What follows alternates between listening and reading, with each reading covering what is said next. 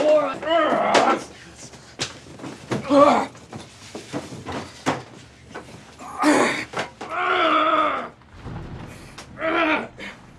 know the story about the ant and the grasshopper? There's this grasshopper.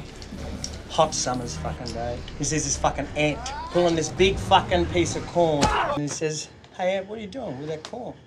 He says, "Winter's coming. You want to fucking help us, grasshopper? You want to help us?" Fucking half empty, you fucking idiot!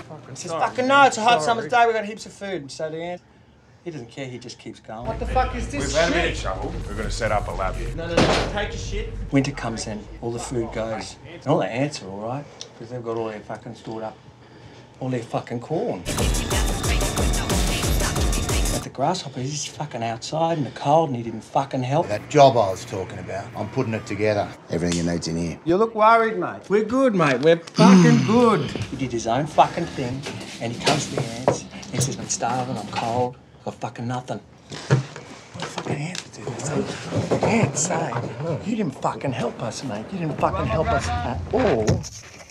So you can starve, you can freeze, you can fuck off and die."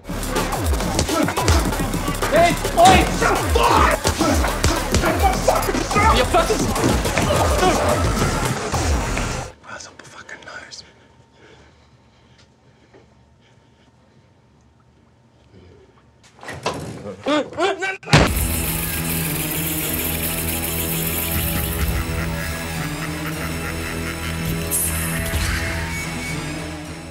That's the trailer for We're Not Here to Fuck Spiders. Hello and welcome to the Cinema Australia podcast. My name is Matthew Eales. In this episode, I'm joined by We're Not Here to Fuck Spiders director Josh Reed to discuss his tense, claustrophobic drama. Reed describes Spiders as found footage noir. The film is set in a drug dealer's house and is constructed from found surveillance footage. There's not much we can tell you about the story without giving anything away, but it's certainly not for the faint-hearted. The film builds up to one hell of a final act as different characters who frequent the house begin to reveal themselves. Here, Josh discusses his film with great depth, including why he decided on the title, the risks of making such a hardcore film in Australia, and why he may never make another film again. Josh is also the son of Long Weekend and Phantasm Comes Again director Colin Eggleston, which he talks about. We're Not Here to Fuck Spiders will screen on July 9 at the Revelation Perth International Film Festival. More screenings will be announced soon, so keep an eye on cinemaaustralia.com.au for details. Anyway, enjoy. Josh Reed, thank you very much for joining the Cinema Australia podcast. It's great to have you with us. Thanks for having me on. Congratulations on We're Not Here to Fuck Spiders. As I said on social media recently, this film hit me like a sledgehammer. I first heard about it in September last year when it screened at a Night of Horror Film Festival, and I didn't quite know what to make of it then. But now that I've seen it, I can honestly say that this is right up there as one of my favourite Australian films from the last few years. It's sure to polarise audiences, which is an achievement in itself, so congratulations again. Thank you. Yeah, polarising audiences is something I do like to do. Yeah. So did you get to attend that A Night of Horror screening? Yeah, I did. That was the first time I'd seen it with an audience of any sort, really. I had a few screenings with friends while I was sort of cutting it to try and get feedback and get an idea of how it's coming together, because it's actually a very hard film to gauge from the outset, and even what form it was finally going to take. Because of the style of shooting. So it was really interesting to see it with an audience. And it went down really well. I was really pleased. What was it like? Explain it to us about sitting in the cinema watching it with the audience. Did the, not that there's many laughs in it, but did all of the right reactions land at the right time? They did. Yeah. The laughs, the laughs came. We did have, I think we had one walk out. Really? But she did come back afterwards and explain she was just finding it a little bit too intense and had to leave, but wasn't, and wanted to make sure I didn't feel like she was offended by the whole thing. But yeah, no, it went down really well. I was really, really happy with it. That's completely understandable from an audience point of view, to have that kind of reaction, especially if you've, lived this kind of life or, had an issue with drugs. But we can get into that a bit later. For now, I want to start by talking about you as a filmmaker. Where did your filmmaking journey begin and what got you into this business? Oh, well, my dad's a filmmaker, or was a filmmaker. Colin Eggleston, he made a film, his most famous film was Long Weekend, and a bunch of others. I was about 14. I was up in Sydney. I grew up in Melbourne. Up in Sydney, staying with Dad. He was shooting a cop show called Bellamy, and we were just hanging around set, and I just thought, oh, yeah, okay, this is what I want to do. And so from there, it went from there. I started off editing. So I was an editor for quite a while in the 90s, then went into animating. Animation was a sort of a weird dogleg that happened because I was editing the first season of Recovery on the ABC. Yeah. And Paul, the EP of that, had seen some film work that we'd done, that my brother and I and friend Nige had done, and asked us to make some breakers for Recovery, which we started off doing some live action ones. They just happened to be really expensive to do for the pittance of cash outlay that we were given. So we started doing claymation, and then MTV started requesting stuff from us, and Channel V, and that sort of became a 4-year diversion, or even more, actually.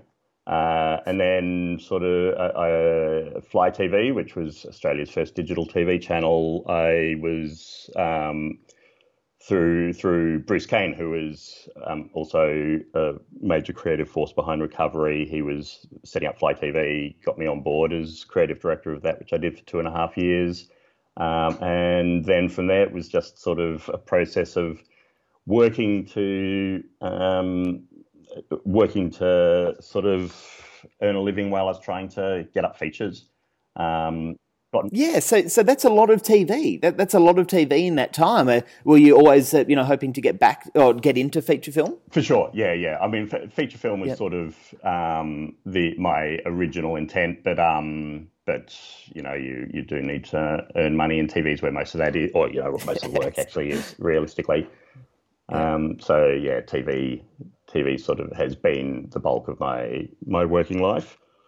I didn't know that Colin was your father. That's very interesting. What was it like to grow up in that kind of environment? I mean, he was a huge part of that big era of Australian film. Yeah, well, I mean, I suppose Dad was sort of mostly in Sydney. I mean, he was in Melbourne originally and moved up to Sydney in the late 70s. When I was a kid. So I suppose I wasn't necessarily immersed in the industry in that way, but in film. Dad loved film, took us to films all the time, used to take us to the drive-in to see Hammer horror movies when we were kids and things. So he did sort of thoroughly immerse us in high-quality horror cinema, which was a great childhood to have. Yeah. Awesome. So the last feature film that you made was in 2010, which was the horror film Primal. Was making that film a good experience for you? Yeah, you couldn't have asked for a better crew. It was, it was low budget. Again, not quite as low budget as Spiders, but it was, it's always a struggle to make something on no money, and you're always trying to get more coverage than you have time for, and so you're fighting the clock the whole way. But that was an amazing first sort of film to make, just because everyone just threw everything at it. It was a great experience. So following that, you made a bunch of stuff with the Chasers, like the Hamster Wheel and the Checkout. How did you get involved in that? Well, I'd already been working with them. So on the second season of The War on Everything, I came on board as an animator. And I'd known the guys sort of vaguely for some years. And Jules just rang me up one day because Doug Bain, who was doing the animating the year before, was leaving to do some of his own stuff. And then from there, I continued to do that stuff with them for a while, and then started directing after after Primal, started doing directing for them, and still a bit of animating as well. But that was just a great team to work with. Lovely people, very generous to me. So yeah, it was a really that was a really good sort of 10 years of work really in there. Yeah. So here we are now with this terrific film, which I couldn't praise anymore. Tell our listeners what it's about in your own words. Well, it's a found footage. I'll have to be a bit careful not to drop any spoilers in here. It's quite. Yes. It's basically the setup is somebody has broken into a meth dealer's house and rigged up hidden cameras inside. And you don't know why. He also has he's sort of set up a little squat in an abandoned house over the road. The whole thing is through the cameras he sets up and a camera he has in the house over the road, and then a body camera that he rigs up on it, a button camera he rigs up on his jacket later in the film in order to capture some stuff that happens outside the house. So he's a character within the house as well. So he's in and out of the house as well as having this sort of, I suppose, undercover filming thing going on. And you don't know why, but gradually hints come out, and then the final resolve. It's really only in the last few minutes of the film that the whole thing comes together, unless you pick up before. It's like some people might pick up what's going on before that. There are clues there. I didn't pick it up, so good on you there. Good. I think this might be the first movie in Australian film history with the word "fuck" in it. It's a great title. Tell us about deciding to name it. We're not here to fuck spiders. I mean, the phrase has a ring to it anyway, but I kind of felt like that phrase just had a bit of a sort of 50s pulp crime vibe to it, which is sort of a favourite era of literature for me. Yes. I like the idea, like, you know, it means, come on, we're here to get down to business. And then it's just these guys who just have this sort of chaotic, rambling existence. But also, clearly, like the main guy, Anton, clearly thinks of himself as a dynamic businessman. So it's sort of, I just kind of felt like it worked. Did you do much research into the phrase itself and where it originated? No, I still don't really know where it originated. I mean, I have done, since then, I have actually done a little bit. The Macquarie Dictionary, actually, on their blog a couple of years ago, wrote a thing about the phrase and then mentioned the film. Yeah. Oh, really? In their blog, which was, you know, there's no greater legitimacy than being mentioned in the Macquarie Dictionary. Wow. But I still don't know really where it came from. I read last night that it might have come from Ian Fleming's first James Bond novel, in which James Bond says, "We're not here to fuck flies." Right. That was something that I read last night, but yeah, there's a lot of theories about where it actually came from. Apparently, in other countries as well, they say we're not here to put socks on caterpillars. Yeah, right. Yeah, both are difficult things to do, so it's best to not be here to do them. Did you ever consider any other titles for the film? I mean, did you ever think that it might be too risky to have the word "fuck" in the title? Well, yeah, I mean, I did. I was thinking of other titles, obviously, at the beginning, and then, but pretty much as soon as this one dropped into place, nothing. There were no other contenders after that. I didn't really feel like. I mean, you're making a film for sort of under 30 grand. You've got to do everything you can to get noticed, and putting "fuck" in the title gets you noticed, realistically. So it hasn't. You don't think it's had any negative impacts on the film being screened at certain festivals or finding a distributor or anything like that? You haven't come up against that? Well, we haven't actually spoken to distributors yet, so that'll be interesting. I think, look, there was a great teen series a few years ago, End of the Fucking World, and that didn't seem to do any damage to that. So I actually don't think it will be a problem. Yeah. There may be some no's, but I think the yeses will outweigh it, probably. Yeah, the quality of the film speaks for itself, regardless of the title. You're listening to the Cinema Australia podcast on Apple Podcasts, SoundCloud, or cinemaaustralia.com.au. People will know from the trailer, and as you've mentioned, the film is a found footage film. Tell us about deciding to shoot in that style. Well, I think I liked, so that style actually came before this concept. I wanted to do something to do with surveillance style found footage. So because I liked the idea. There is something I think really interesting about found footage as a concept. The fact that the filming of the events is part of the narrative of the events. There's something, a sort of circularity to that I like. But it's mostly obviously a documentary crew or someone who just likes filming stuff, and things go pear-shaped around them. I wanted something where it wasn't just part of the narrative, but it was actually the core narrative device. So I was looking for an idea where the filming of the events had no cinematic aspirations. The cameras were there for a reason beyond actually making a film of any sort. Yes. And also, I think the surveillance thing just has an added level of voyeurism to it that I think the usual handheld style of found footage doesn't really have. And I wanted to explore the unease that you can get from that sort of thing, particularly in this film, which is ultimately about complicity and abuse, and it adds a layer of complicity for the audience to be sitting there with these sort of stark locked off cameras with the goings on that they then have to watch. And I thought that was, an interesting thing to be able to explore. Did it mean that you could cut back on crew, like a cinematographer, etc.? Oh, no, I had a cinematographer.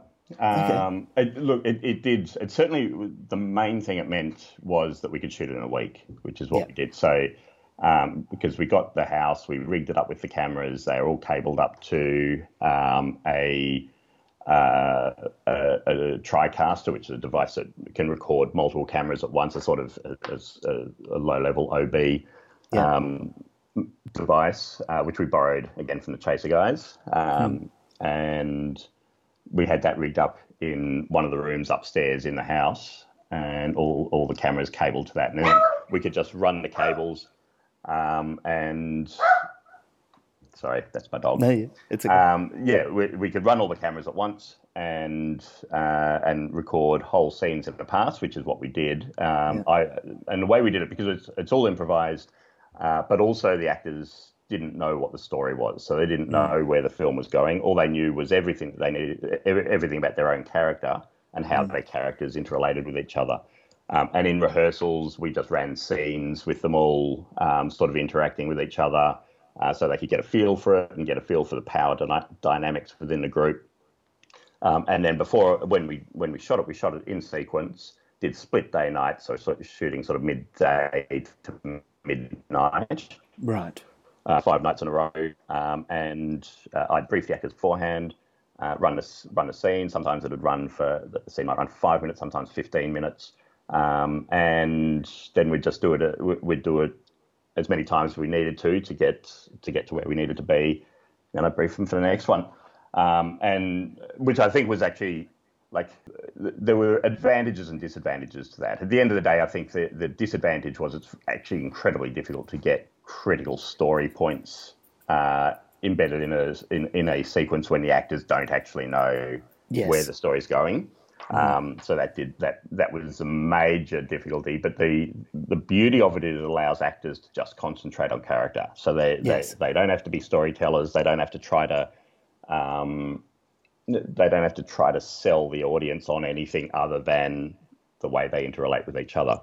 And I think that sort of does come across in the film, and it gives it I kind of felt like it was important that it felt like in the initial stages of the film, kind of felt like maybe nothing's going to actually happen in this film. It's just going to be people. It's just cameras filming people having their crazy lives. One camera in particular is quite low to the ground, and it's very close to the action in that lounge room. Yep. There's one scene where one of the characters almost trips over and hits the camera. Did this happen from time to time? Oh yeah, no, definitely. There were times when yeah, times when people bumped into cameras, and times when somebody would be standing in front of the camera during a whole scene and you can't see anything that's going on, which sort of you want to be able to embrace that a little bit, but at the same time you can't entirely, because you literally just you miss everything, and it becomes a little bit intolerable to watch. So there's sort of a balance there between wanting to get that random realism and actually delivering a film that, is it actually something that you can watch and enjoy. I'm a huge fan of Stephanie King. If anyone out there hasn't seen Observance or Chocolate Oyster yet, you really should. She gives a very bold performance here, along with the rest of the cast. Tell us about casting Stephanie and everyone else. Well, Steph was one of the first people to come on. And SJ, who was one of the producers, Sarah Jane, put me on to Steph. They knew each other, and Steph was at the time in LA. And so we just had some Skype calls and chatted it through.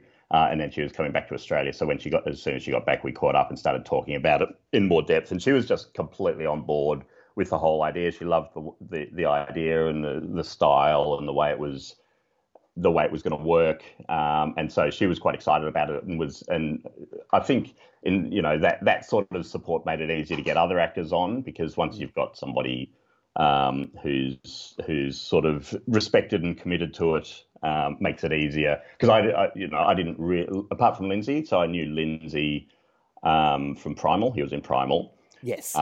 But Linz actually came on quite late to this, because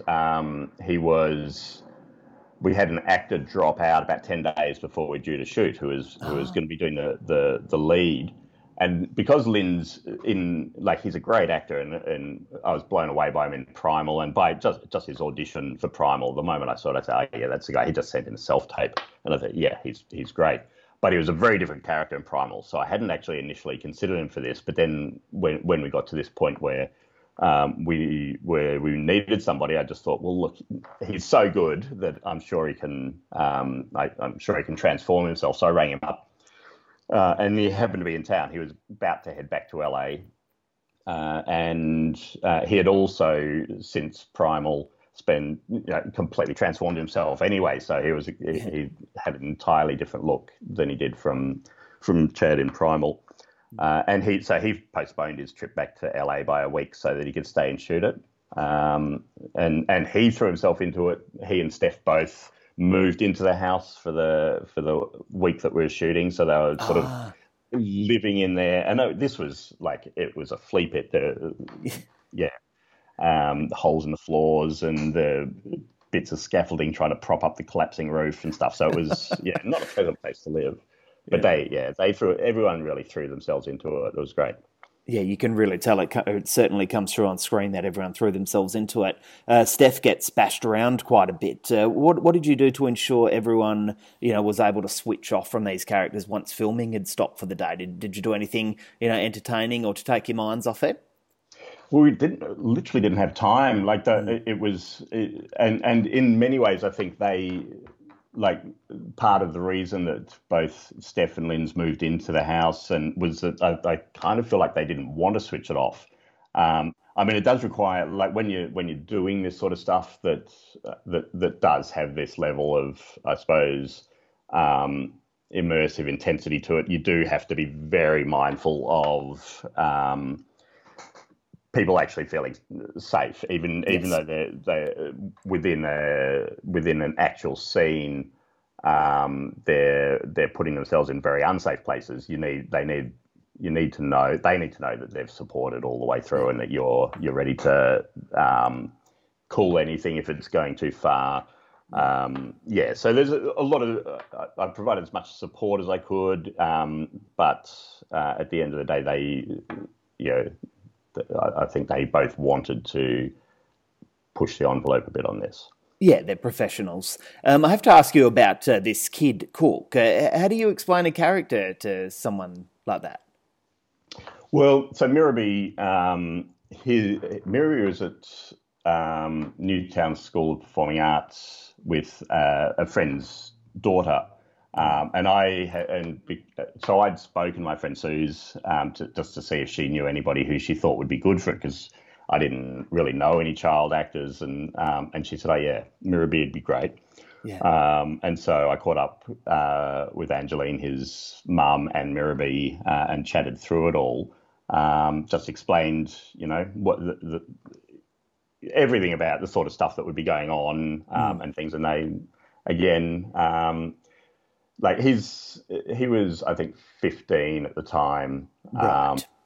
But a really sort of smart, cluey kid who was, and really sort of a dedicated actor. And he was trained, so he was at performing arts school. So he had a grounding that made it, that I guess gave him a good basis to work from. But he was also just so committed to it.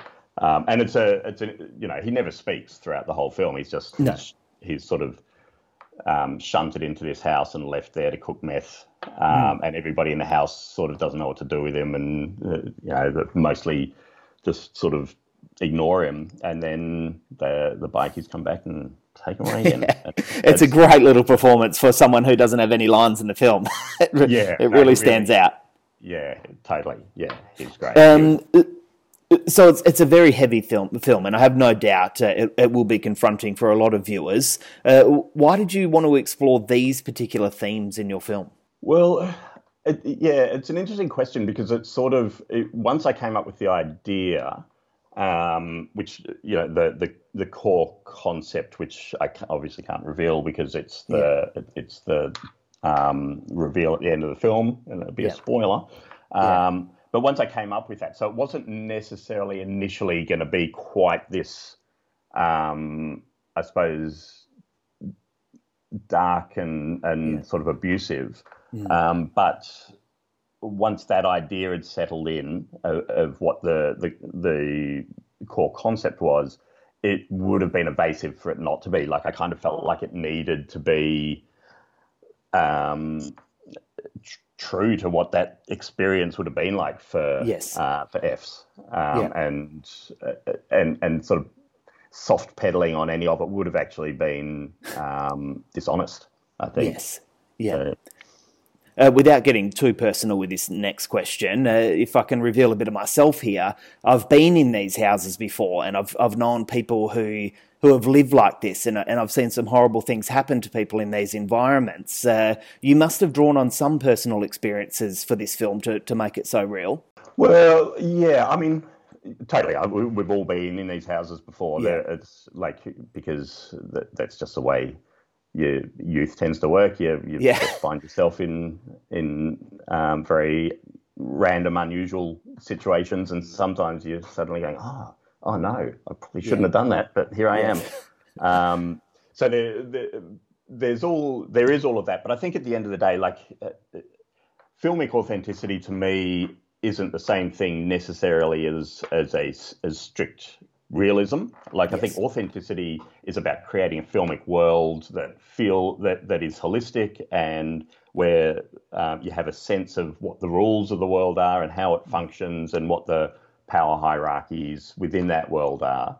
And once you start working on that with the actors and things, it generates its own authenticity.